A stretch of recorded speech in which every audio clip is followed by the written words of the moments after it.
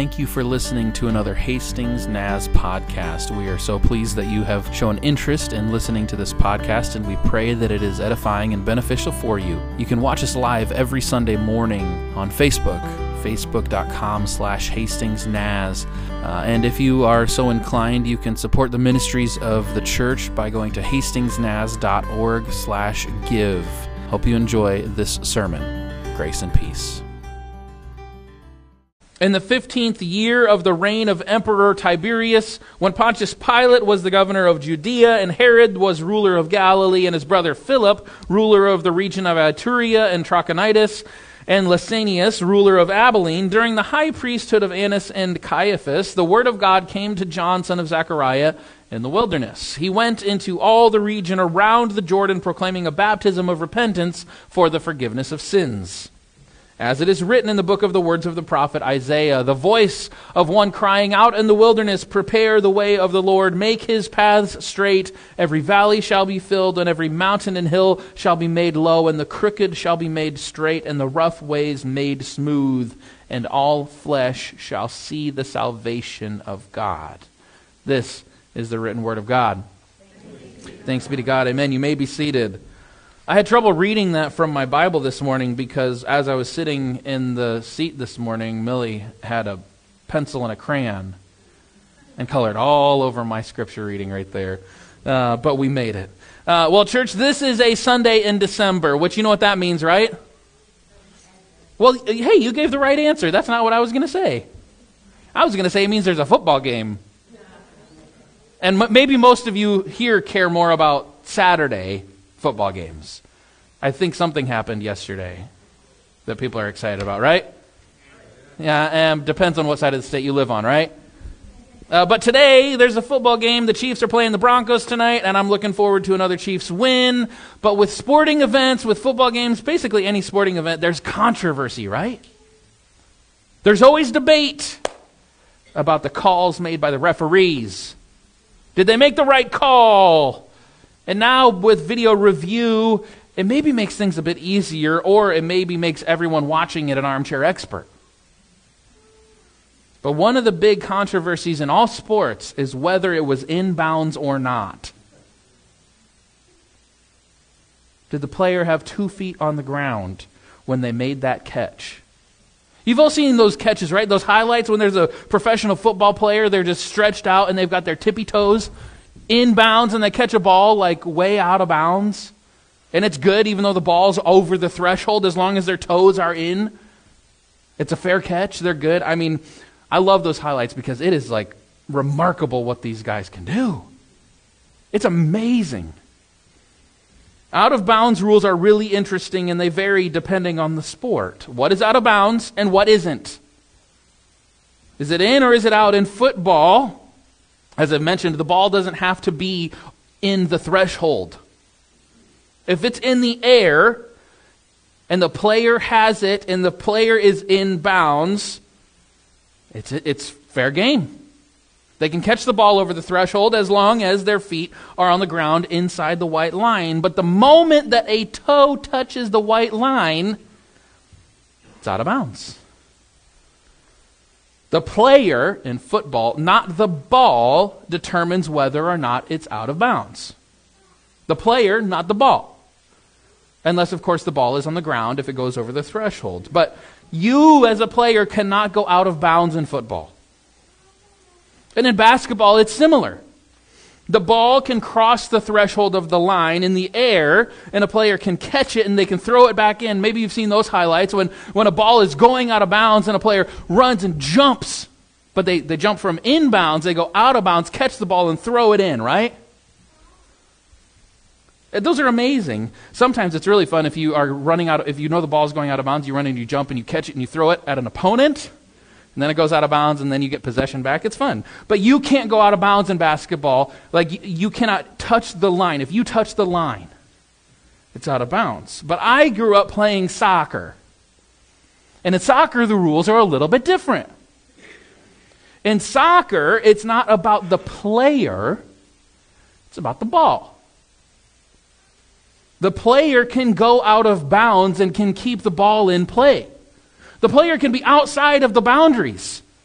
so long as the ball is in the boundaries. I've seen these highlight reels of soccer players, when a ball is about to go out of bounds, they slide out of the boundaries and keep it in play with their head because they can't touch the ball. And so most of their body is out of bounds, and they just keep the ball in play with their head. And it's amazing. You can go out of bounds in soccer as long as the ball stays in that line.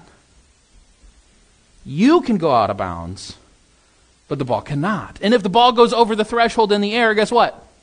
It's out of play. But you can go out of the line.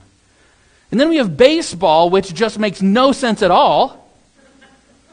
Because out of bounds is when the ball is outside of the foul line, but the player can go out of bounds to catch the ball, and it's still fair. So both the player and the ball can be out of bounds, and it can affect what's happening inside the white lines. You can go out of bounds in baseball and keep that play going. And in fact, you can even bring it back into play if the player has not run back to the base. So out of bounds in baseball doesn't really mean anything unless you're trying to hit a home run. How do you know if something is out of bounds? How do you know if something is in bounds? Well, it kind of depends on the rules of the game, doesn't it? And not all games have the same rules. You need to know what game you're playing in order to know what it means to be out of bounds. And speaking of boundaries, the Gospel of Luke today gives us boundaries. The Gospel reading for the second Sunday in Advent is from Luke 3. And Luke, the writer of this Gospel, goes to great lengths to locate this story. In the very beginning of chapter 3, he gives us the boundaries. Did you catch that? The first 3 verses are kind of boring to us.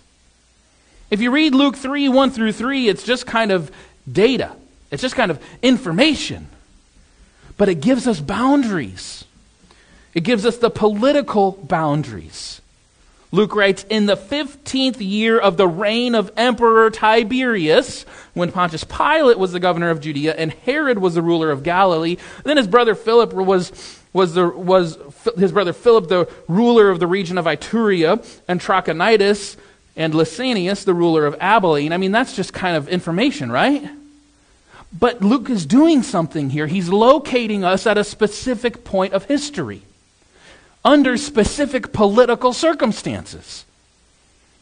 We have a historical location, and we have a location in time, but we also have a location in the political world around Galilee at that time. Tiberius is the emperor. Okay, yeah. Emperor of Rome. That gives us some information. Pontius Pilate is the governor. Okay, and then Herod is the head of state. And these other dudes are in these other states. We have boundaries being drawn. This tells us something about where we are and where we can be in or where we can be out politically. But Luke also gives us religious boundaries.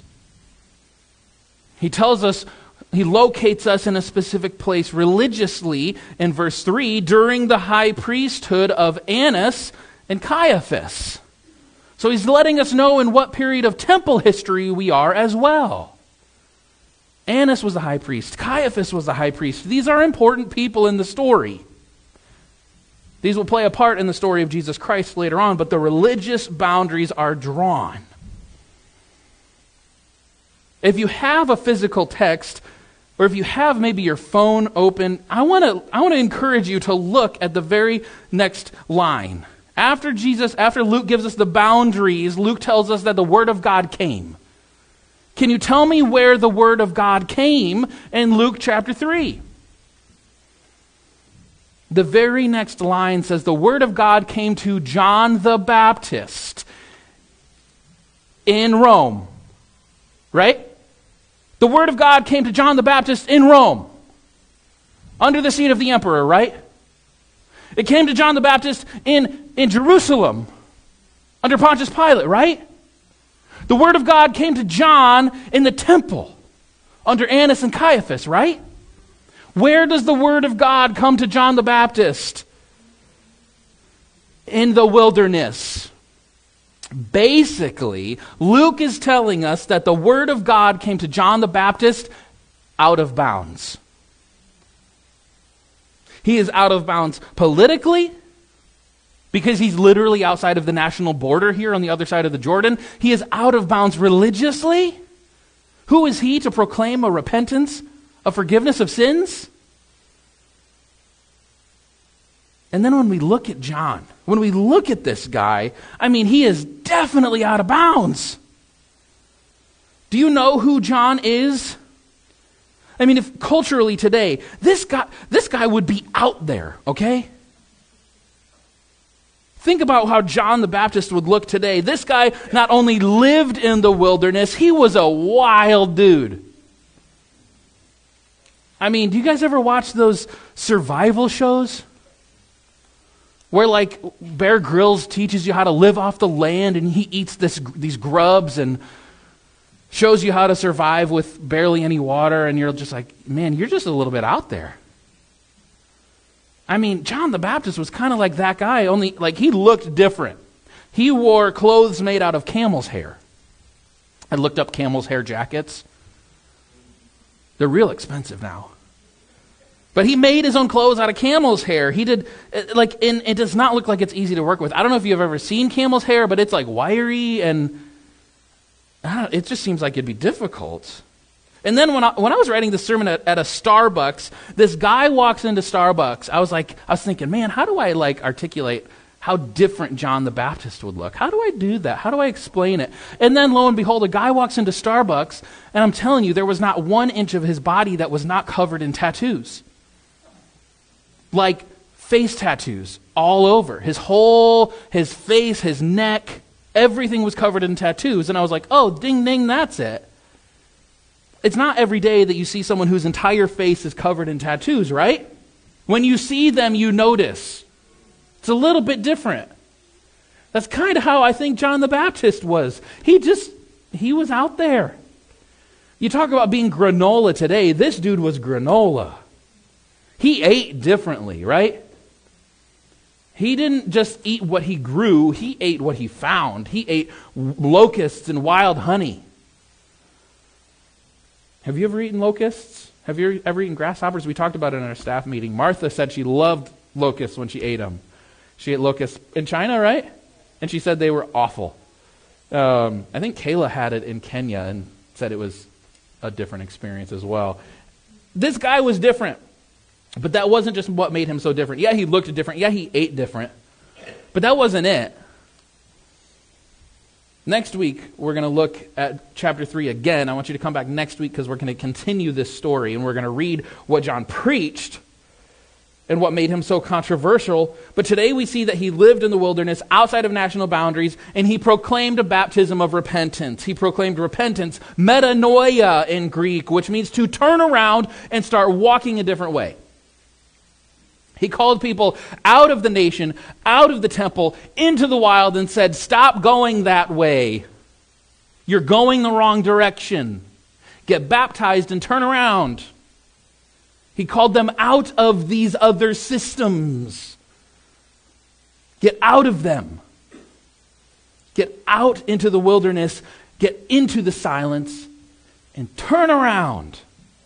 He proclaimed the arrival of the Messiah. He came preparing the way of the Lord as we have been promised in Malachi and in Isaiah.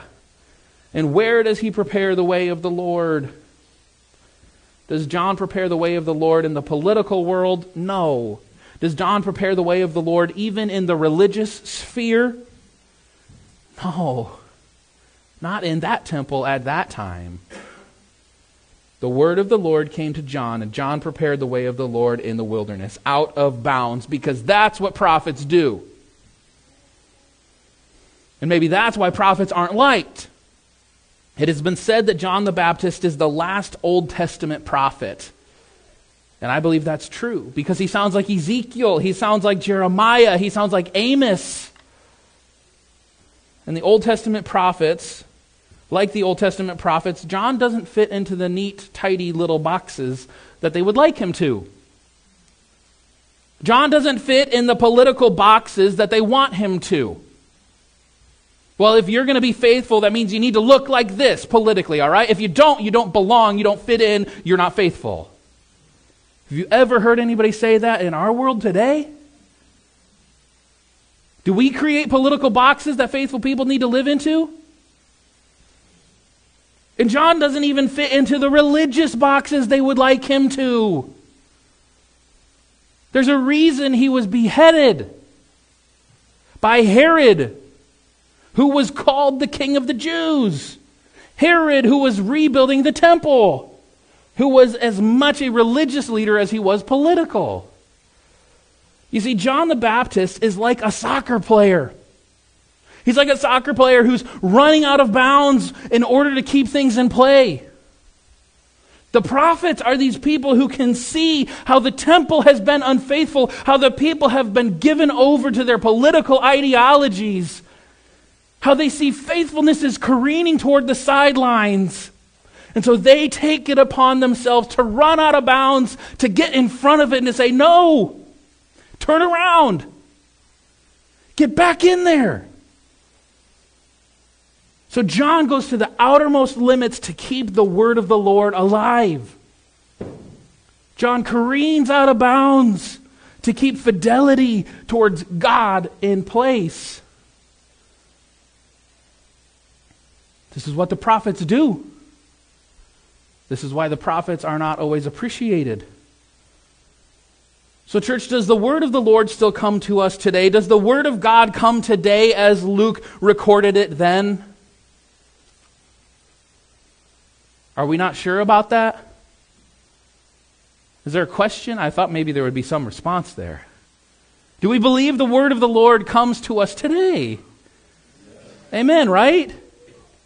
We believe the word of the Lord arrives to us. The question is where? Where are we looking? Church, here's a staggering statistic for you. According to Relevant Magazine, a Christian publication, more than 40% of people who identify as evangelical in America attend church once a year or less. 40%. That's almost half.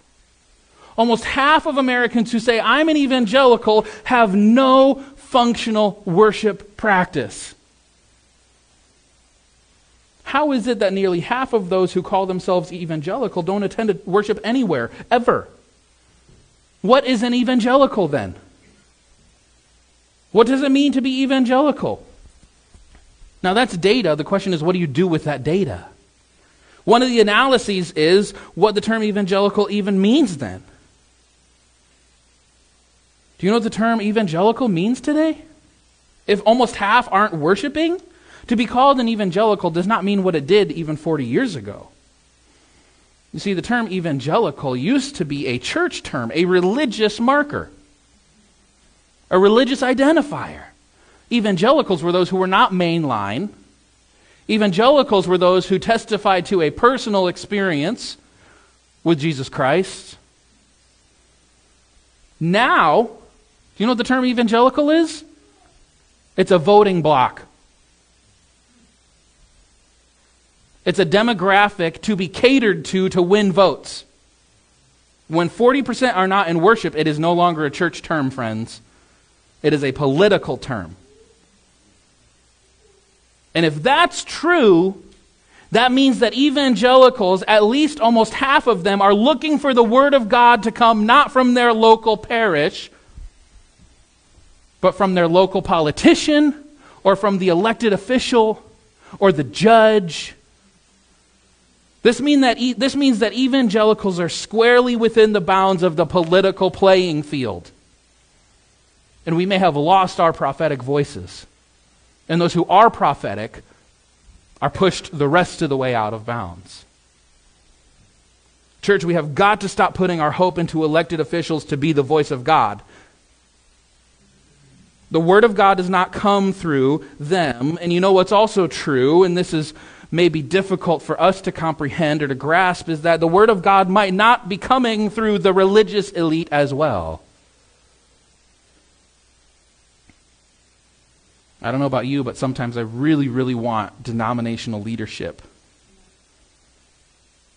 to be courageous I really, really want the people at the top to have courage to make hard decisions, to stand up for faithfulness. But too often the religious elite placate as well. You see, part of what made John the Baptist problematic was that he called out the religious as well.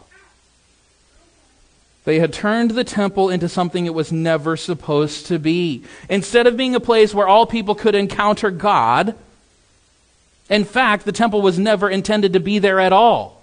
God said, I'm happy to dwell in a tabernacle, moving throughout the midst of my people. I don't need a temple. I don't need a king. Instead of moving in the midst of God's people, they said, no. We're going to build a temple. It's going to be marvelous. This thing is going to be awesome. And we're going to be able to tax people when they come to provide their offerings. We're going to be able to make sure that only certain people are welcome. It's going to look good. It's going to smell good. All our food's going to taste good. Instead of being a place where people could encounter a living God, the temple had established who was welcome and who was not. You can worship with us, you can't. You see, John is a prophet because he calls out the infidelity of the temple system and those who perpetuated it. Church, the Word of God comes through prophetic voices. And prophetic voices often come from out of bounds. In our fellowship group this week, Art Hackett said, if anyone has ever said something uncomfortably true, they might be a prophet. If anyone has ever said to you something uncomfortably true, they might be a prophet. Do you want to hear the word of the Lord, church? You sure? I think one of us does. Maybe more. Do you want to hear the word of the Lord today? Thank you. Then look to the margins. Look to the boundary lines. That might be where God is still speaking. Not among the political elite, maybe not even among the religious elite, but on the fringes, in the wilderness. Maybe even from people with face tattoos. From those who dress differently and eat differently and talk differently. That's John. Who are those who are out of bounds today for us? Wow, that's a little bit out there. I don't know, you're out there. I don't know if I can listen to that.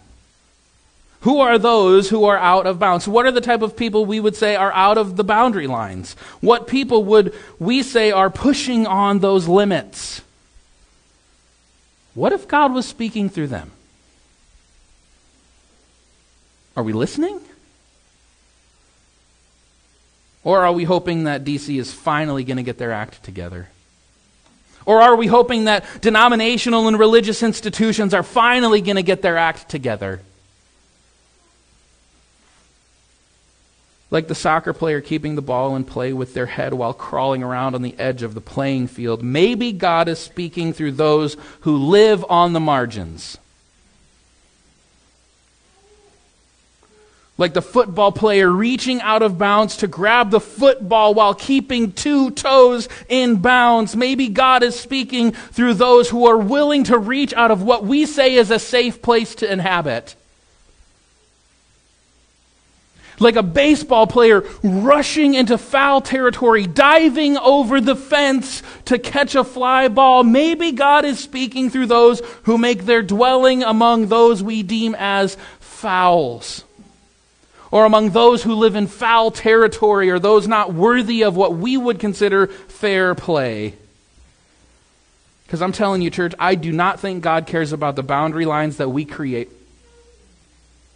I do not think that God cares about the boundary lines that we create, because God speaks far too often from outside of those boundary lines. And God never intended to dwell within them. The question for us is, are we listening to those voices? Are we listening in those places?